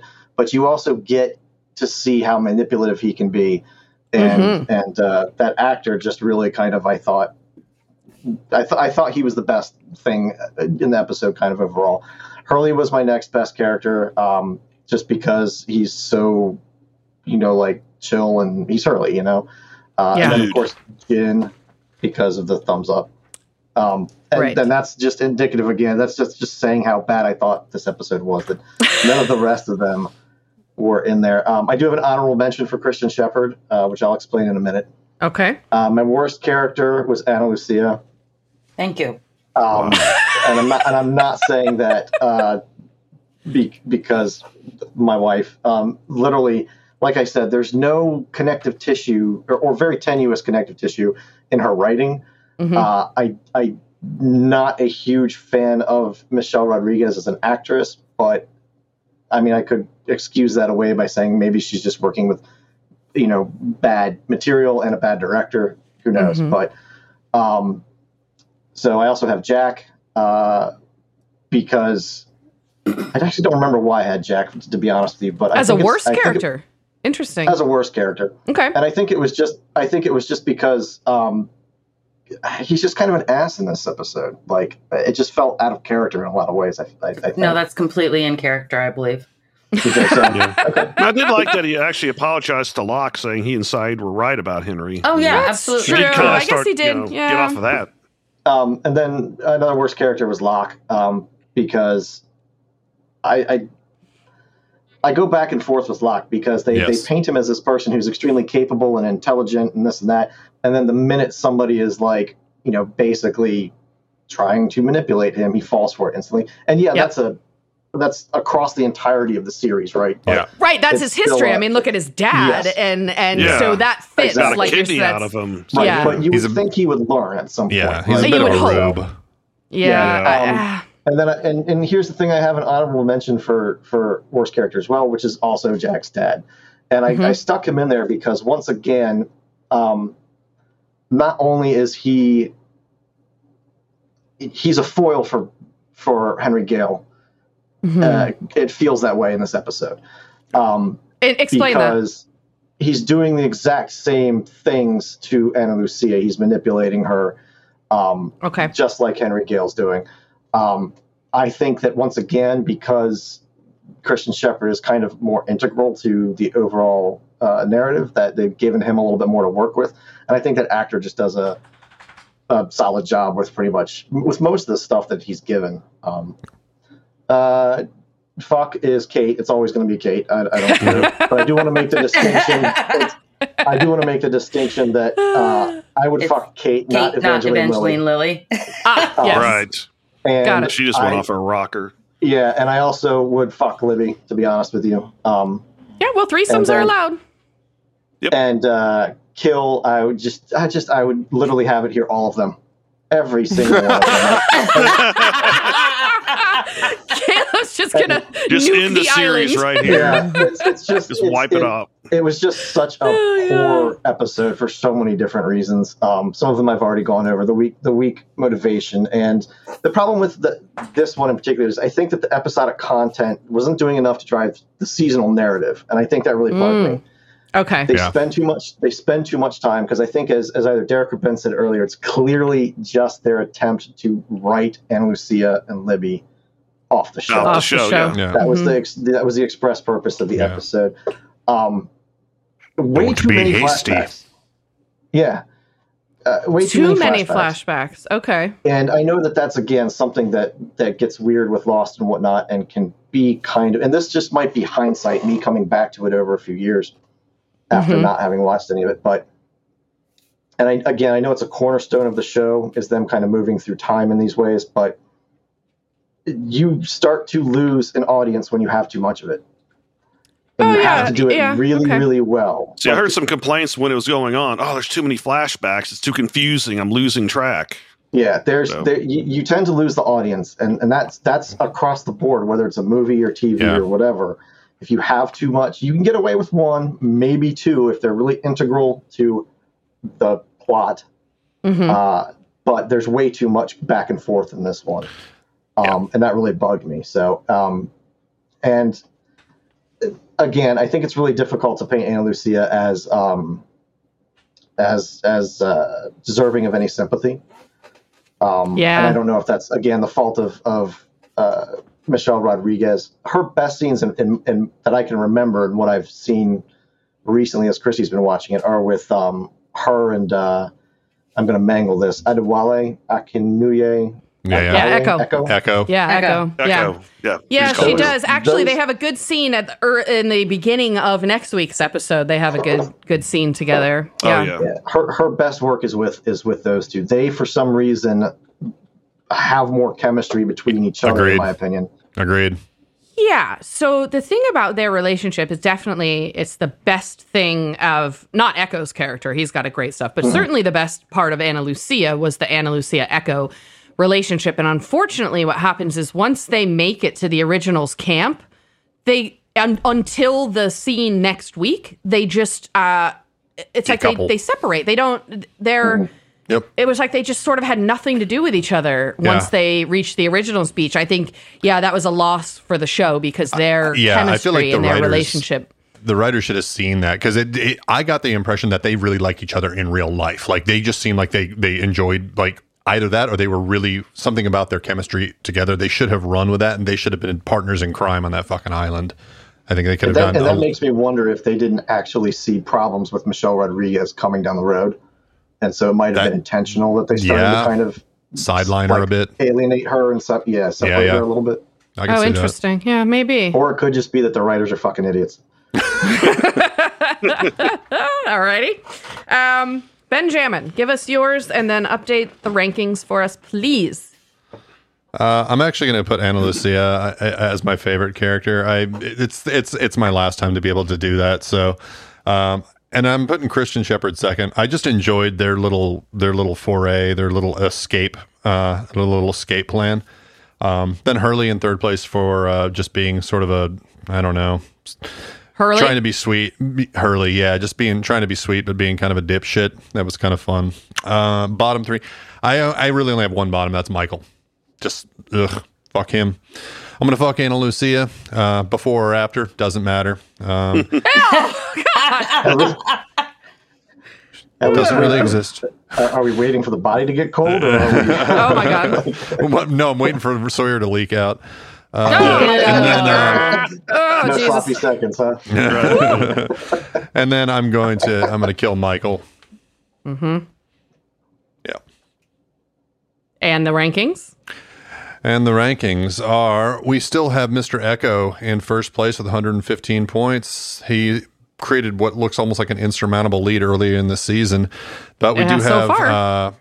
We've got Hurley jumping into tied second place with Jack at 79 points with Kate in third place. Bottom three looking pretty much the same. Mr. Cooper at negative 62, Charlie at negative 61, and Henry Gale at negative 37. However, I would like to note that Michael, while not even in the bottom 4 or 5 right now, has gone a 30-point swing just this season, or just this episode. Just this episode? Yeah, well, a 30-point swing into the red. So right, and I have a feeling he's going to keep digging that hole over the next 2 episodes. So yes, he will. Alrighty, okay. So let's do some final impressions. Christy, what do you think of this episode? I agree with Caleb a lot in that it was just not a great episode. Setting my Anna hate aside, I just think that it was not a great episode of the show or of TV. She definitely can't hurt you now, honey. I know, baby. Thank you. I am glad that Anna is dead, and I don't have to deal with her much anymore. But yeah, I'm just ready to move on to the next episode at this point. Okay. Yeah, I had a couple things about this episode. I didn't hate it as much as some of you, but I did pull out, there were a couple things in here that I thought were great. I enjoyed the interaction between Ana Lucia and Christian, even sort of as pointless as that may have been. They related to each other in a way that, the parent-child kind of conflict, I enjoyed seeing the continuity in that. I found that interesting. But other than that, really 2 big things. Michael, what the fuck? And also, Jack has a sister? Is that what we're finding out in this episode? That's my biggest takeaway, is like, wait a second, Jack has an Australian sister. What the fuck? So I'm always like, when I watch the show, I'm always pulling out those little nuggets of, wait a second, is that something we'll ever find out about? Or is that one of the other million things that just get let go in this show? Which, after season 6, we'll talk about that. But yeah, that was sort of where I landed on the episode. I didn't hate it. I thought, again, another shocking ending. I love when they do that. I didn't like that it was Libby that got shot. But I don't think I hated it as much as everybody else. Caleb, you want to tell us some more about how the writing was terrible? I feel like Caleb already did a wrap up. Kind of, yeah. I think I overplayed it there. Sorry, I felt my hand. No, that's all right. My hand. No, it just again. I think it's an outlier episode, right? Because, like I said, there's so little of the main narrative that runs through it so everything else feels tacked on and extraneous. That it really does feel like they just a filler. Yeah, a filler, and they were confronted with the fact that Cynthia Watros and Michelle Rodriguez were going away, so they had to do something about it. Whatever the motivations behind any of that was, or whatever, but it felt like they just had to do something. And I hate to say this, but in a lot of this series, it feels like the writers get into a place where they just have to get something on paper. Mm-hmm. And it's unfortunate. You can go and find a lot of speculation about this. I think you could place a lot of the blame on Damon Lindelof and J.J. Abrams, to be quite frank. J.J. Abrams' philosophy of the mystery box, which if you guys have ever looked into, is really just, it doesn't work anymore. And I don't think it ever worked as well as he thought it did. See, I love J.J. Abrams. I really do. But I'm interested to hear your criticism of that. I would look into the mystery box. Maybe that's something. Yes. There, again, Caleb keeps setting me up for the pre-show. Yeah, look into the mystery box, and he's actually, I want to say he's presented kind of how that works for him.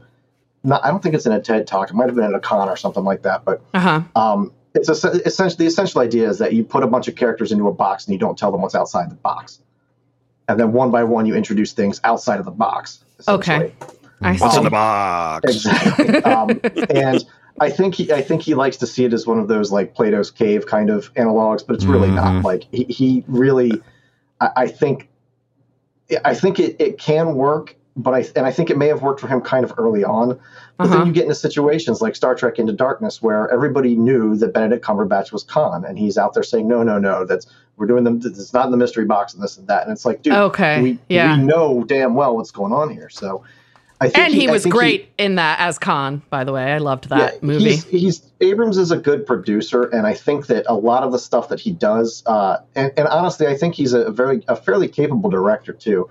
I like his style, I like some of his sensibilities, but at this point, if I'm being honest with myself, I think he's going down a road where he's this generation's Michael Bay.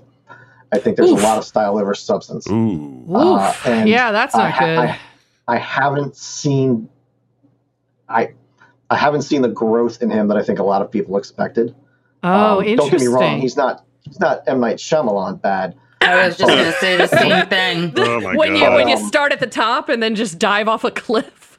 Yeah. I have theories about that too, but that's the story for another day. But yeah, all right. So I think that Lost. I think Lost suffers from a few things, and one, I think probably the biggest thing it actually suffers from is how big of a hit it became overnight.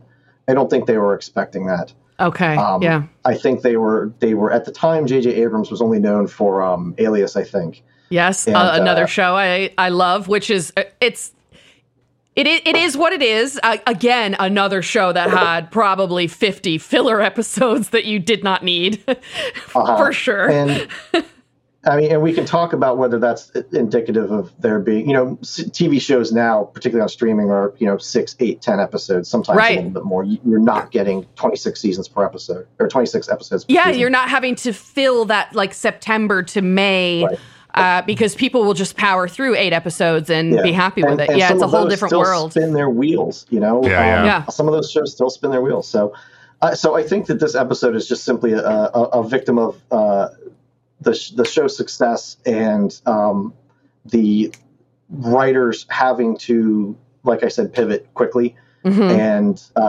honestly, because of the schedule some of these shows are on, not having enough time to make it work. And unfortunately, I think you're going to see that a lot more across the next few seasons.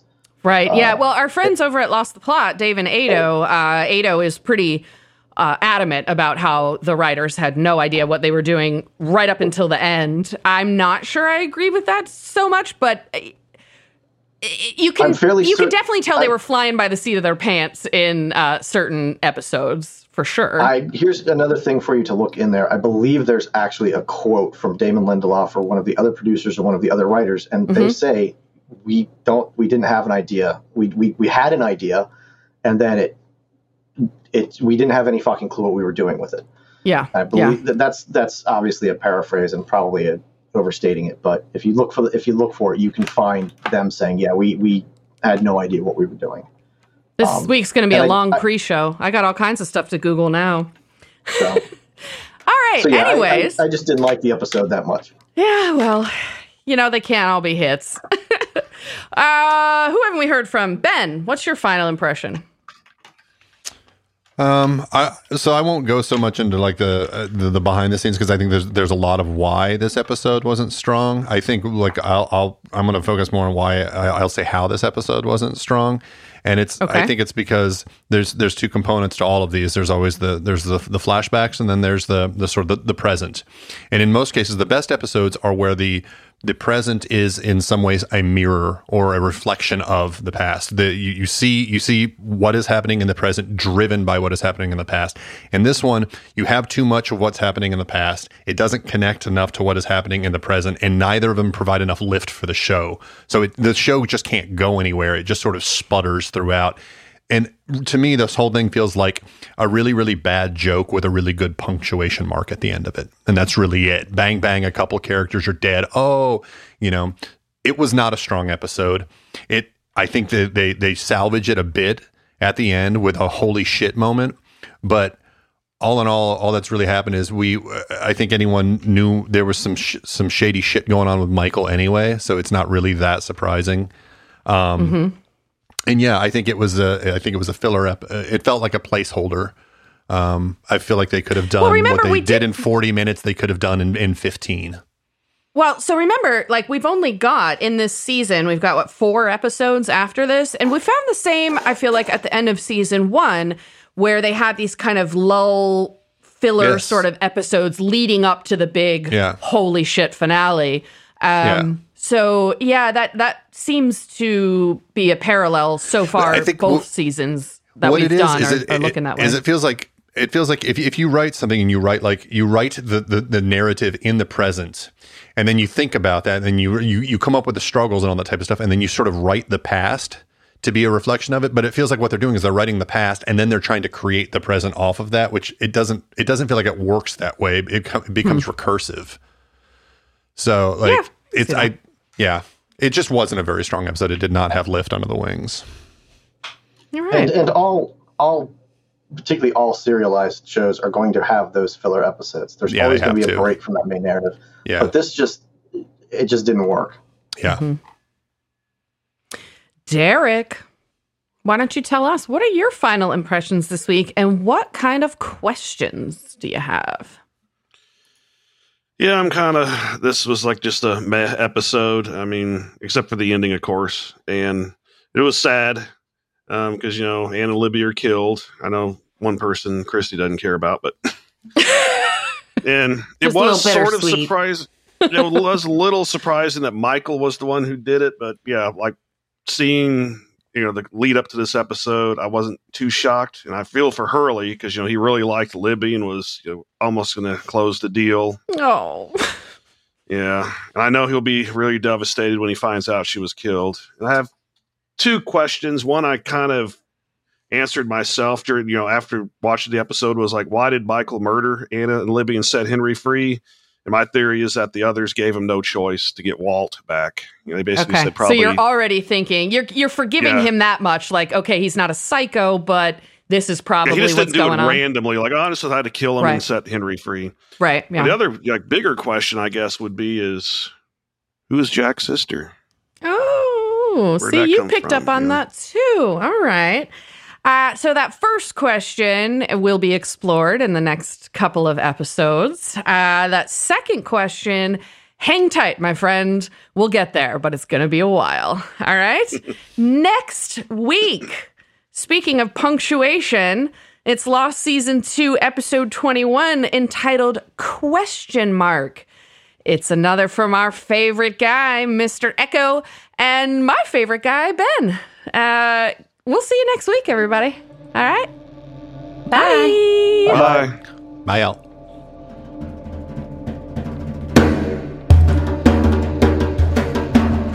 Lost in My 40s is a Space Bear Media production. Executive produced and edited by me, Lacey J. Sound engineering, editing, and original music by Benjamin Trimp. Like and follow Lost in My 40s on Facebook to interact with your hosts. Plus, follow Space Bear Media on YouTube to watch our episode pre-shows. You can also find us at SpaceBear_media on Instagram and Twitter. Or come to our website, spacebearmedia.com.